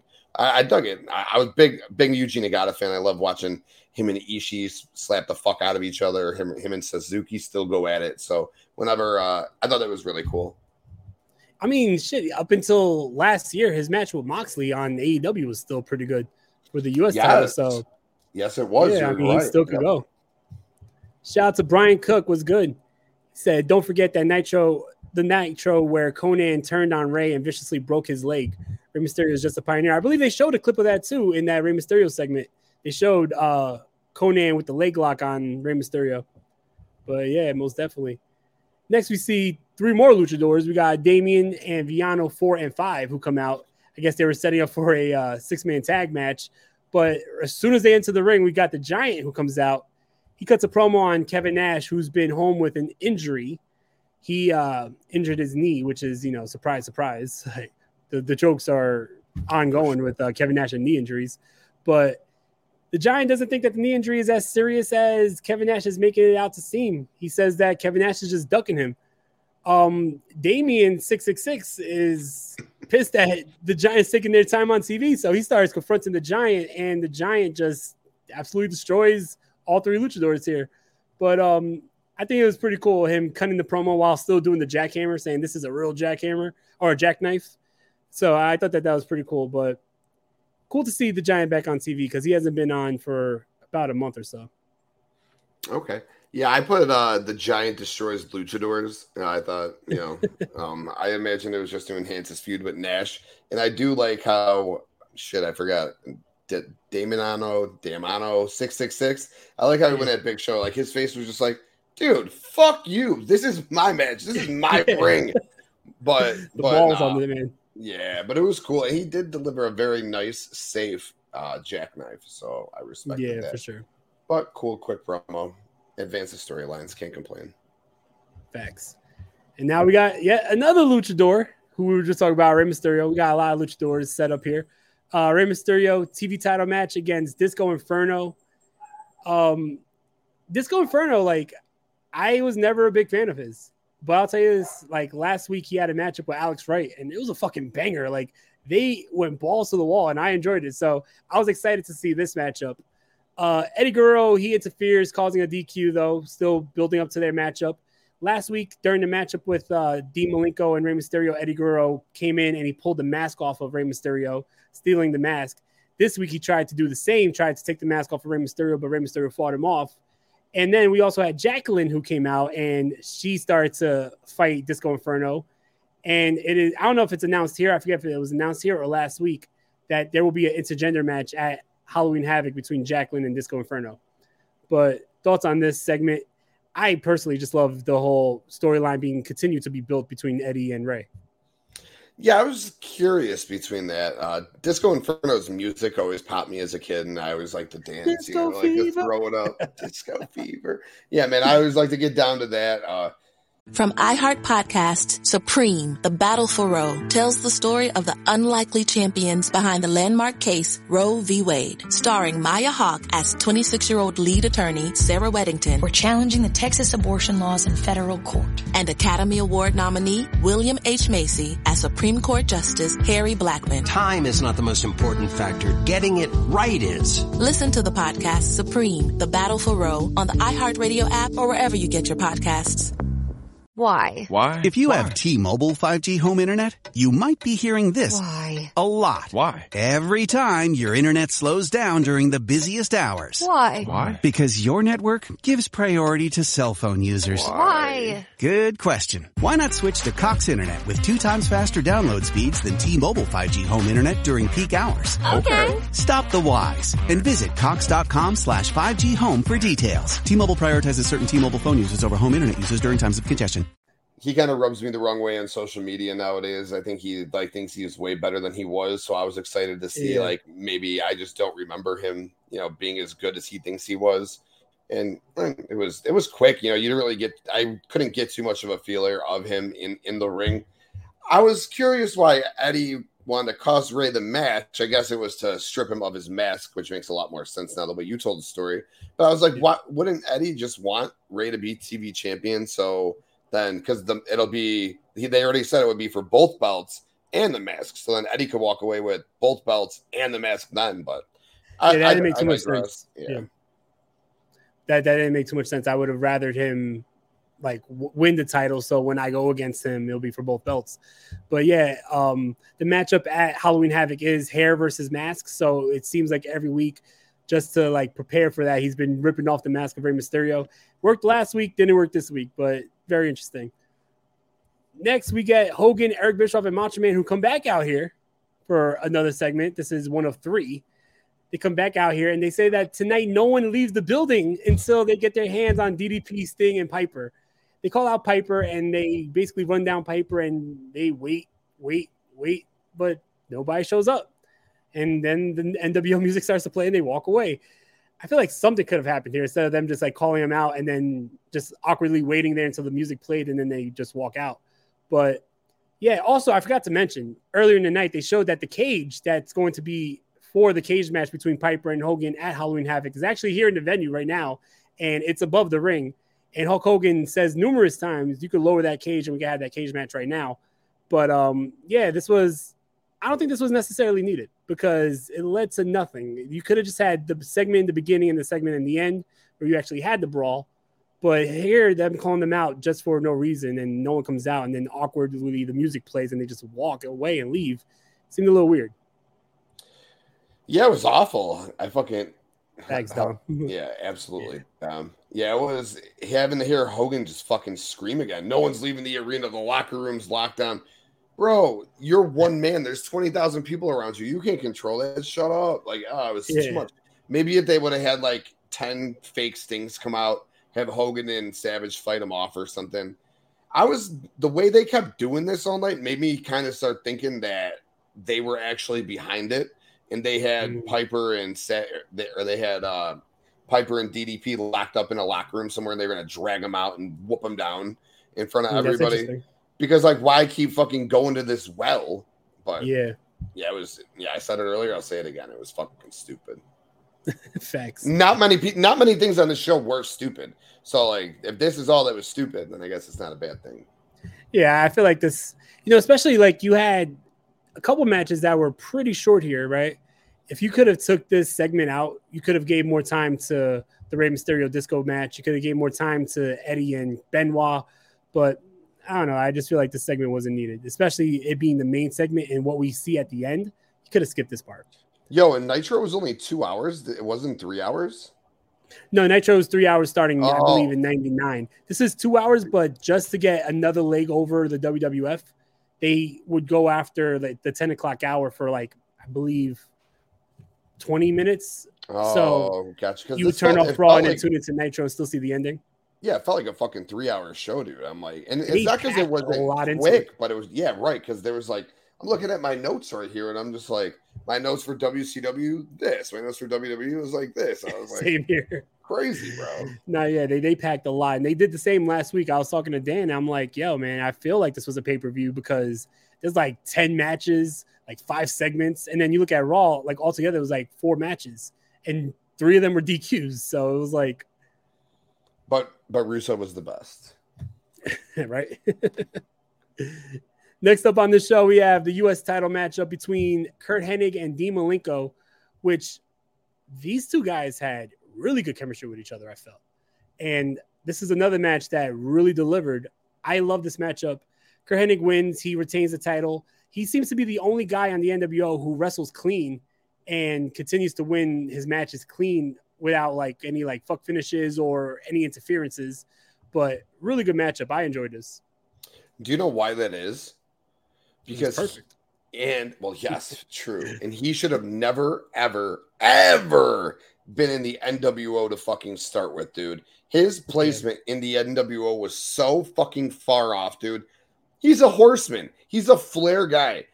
Aren't giving him his spot, not his liver spot, not his dog spot, but aren't giving him his fucking spot was perfect, dude. Flair, Hennig, Benoit, Malenko, Mongo, however you want to go about that faction.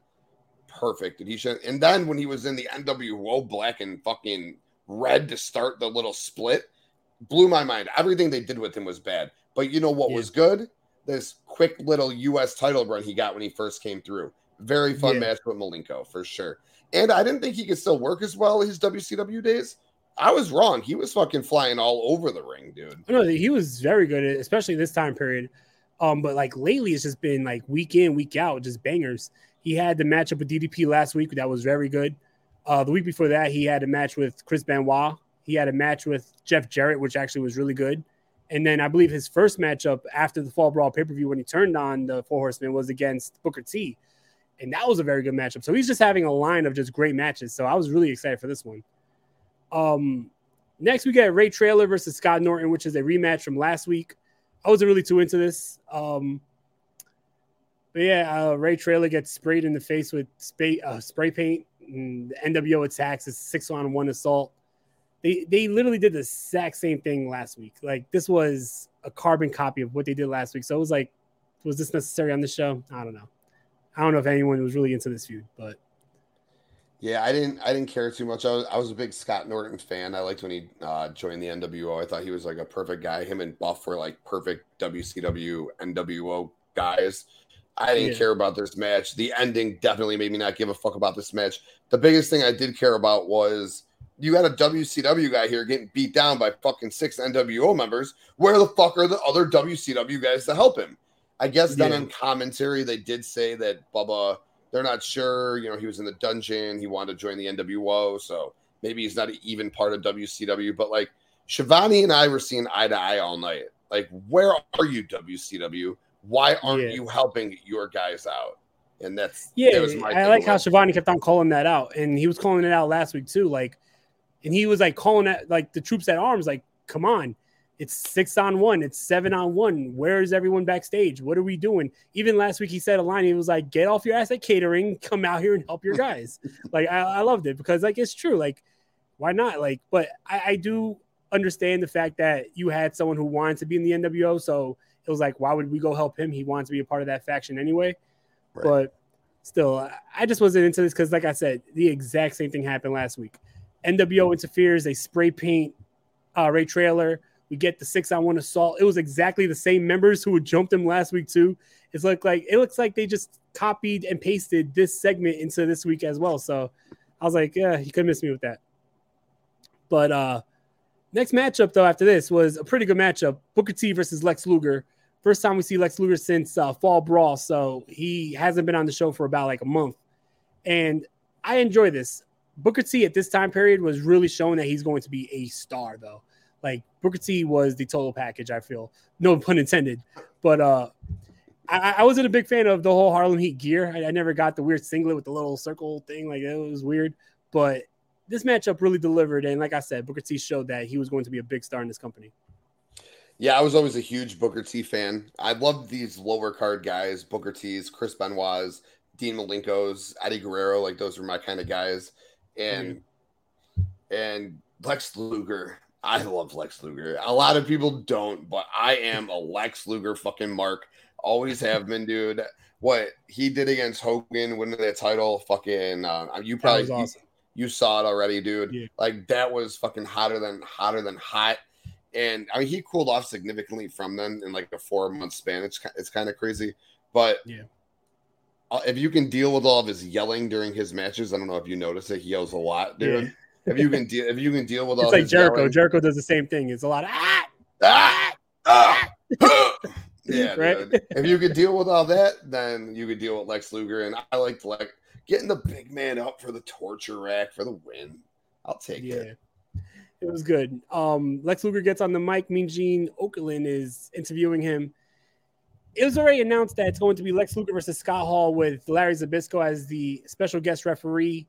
And I guess Lex Luger thought that Larry Zbyszko was going to be more partial towards his side, but Larry Zbyszko came out and said that he's going to call it right down the middle. And I love Lex Luger's reaction because he was like, that's basically what I was asking for the whole time. Like, well, all right, so what? Like, that's what I'm asking for. Yeah, for sure. Brian really Cook says, thank you. I always hated how Mr. Perfect turned on the Horsemen in North Carolina and in their signature event. Yeah, during WarGames, no less. Shit. Fuck. Creative ending, though. Having about to smash Flair's fucking head in. It was really creative. But, yeah. Well, I didn't get what. Okay. My bad. What I didn't get about this Luger promo here was, and I'm sure you're about to bring it up after the Scott Hall match. Like, why, if you're going to have Scott Hall do an individual promo and Lex Luger do an individual promo, and they're about to wrestle at the pay-per-view next week, why wouldn't you just have them coincide with each other? Exactly, especially because Scott Hall's been calling out Lex Luger every single week, and we're going to get this matchup. Why not? Especially, like you said, it's like one after another. And they're both in the ring. Why not have Scott Hall come out a little early for his matchup, cut a promo, and talk shit to Lex Luger, have a little back and forth, and then you could have Scott Steiner come out.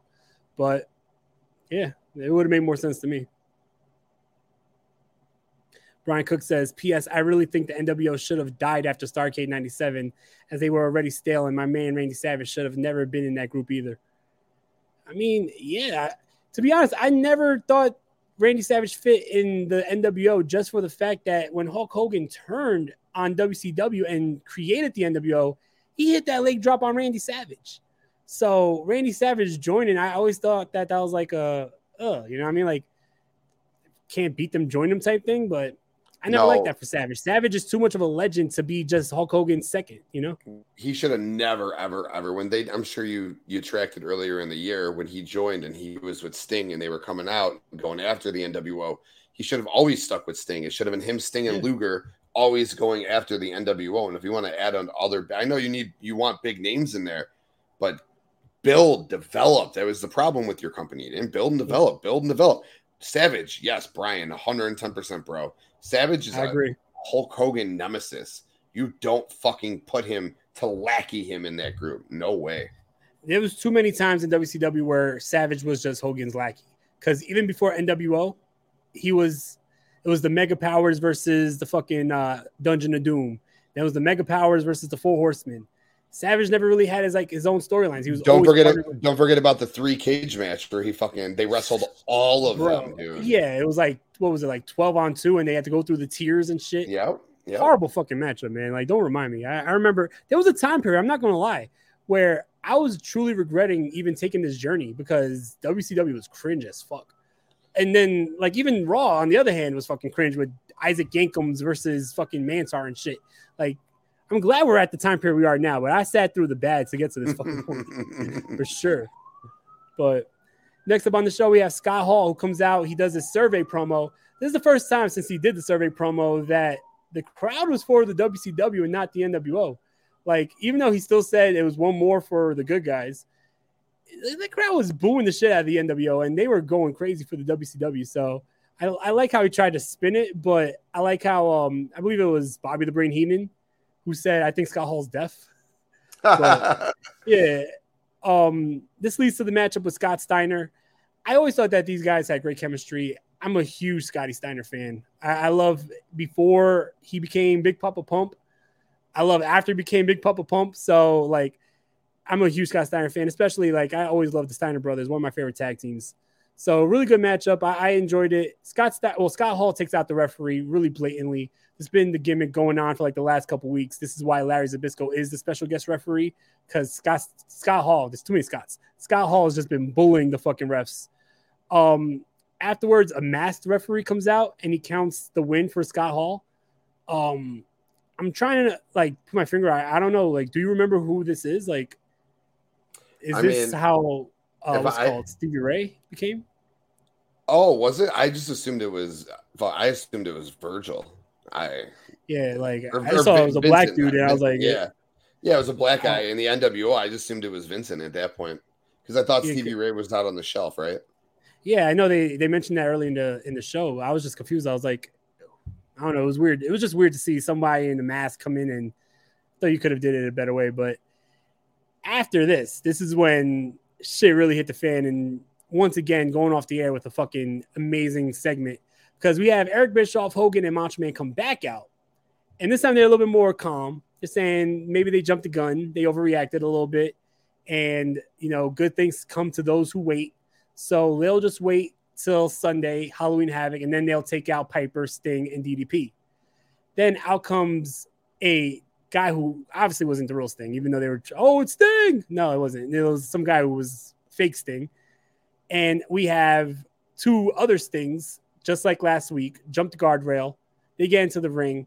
They start fighting the NWO.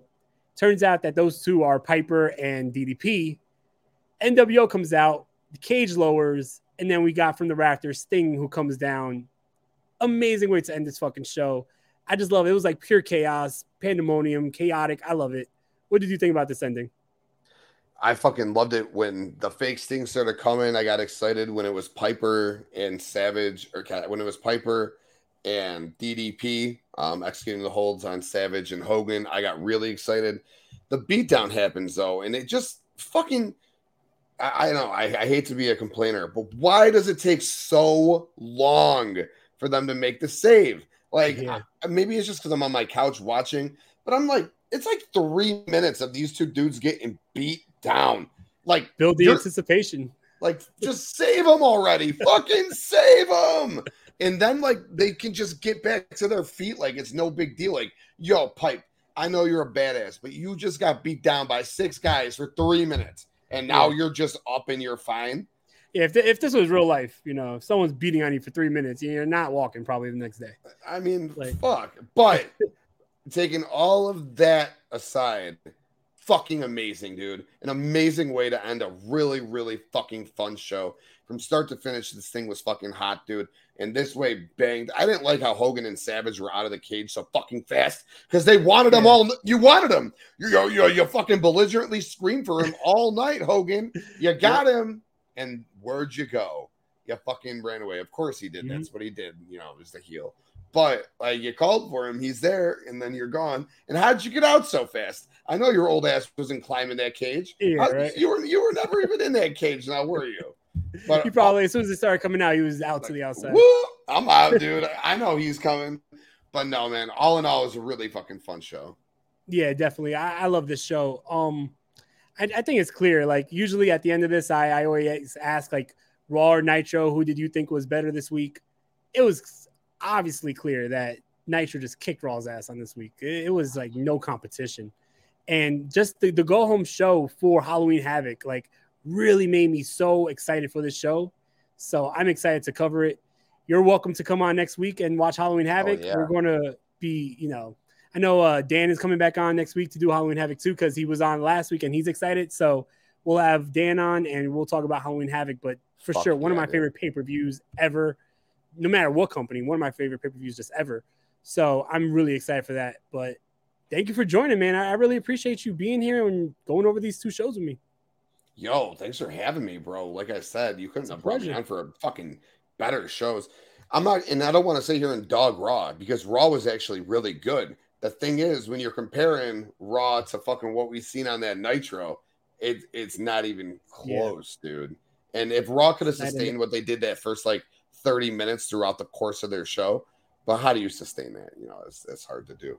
But yeah, Nitro killed it. De Niro, thank you fucking so much for having me on. I'm going to definitely see the schedule. If I can hop on with you and Bakley next week, talk this show, absolutely hop on and talk this show. That's a banger of a fucking pay-per-view. I want to see Ric Flair get his hands on Kurt Hennig. So, most definitely. Let the people know where they can find you in the Wrestling Index. Yeah, absolutely. You can check out the Wrestling Index on all audio platforms. FloorSliperSports.com, Floor Sliper Sports YouTube. Thank you so much. Really appreciate you having me, brother.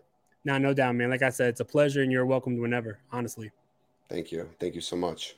Everybody, make sure you subscribe to the Wrestling Index, follow Tim King, and join me here on Wednesday with the Wrestling DeLorean podcast, episode 250. I know we're going to be we got another special episode tomorrow with Jeremy Prophet. So shout out to Jeremy Prophet. He'll be on tomorrow. We also have a bonus episode on Tuesday night. So we'll have 2 little bonuses. And then we have episode 250 live from Arthur Ashe Stadium. We'll be talking about AEW Grand Slam. I'm excited for that. Make sure you subscribe to the Circle Debate. Catch Circle Debate every Tuesday, Wednesday, Thursday, Friday. Catch Wrestling DeLorean every Monday, Wednesday, and Friday. Subscribe to the channel. Support good podcasts, y'all. Before we leave, we got Underground Temple says Bailey, Io Sky, Dakota. Oh, whoa. No spoilers, yo. No spoilers. I don't know if that's a spoiler, but that might just be a prediction. I don't know. Yeah, because I can't fathom Sasha and Naomi came back in these first 38 minutes. Yeah. No. I was going to say, God damn, did I just fucking spoil it for everybody? No, he's just doing some good booking, that's for sure. All right, I hope so. Shit. Yeah, no. Thanks, Lennox. I appreciate you, bro. So, yeah, definitely, everybody. I love you guys. Thank you for supporting. Take care, y'all.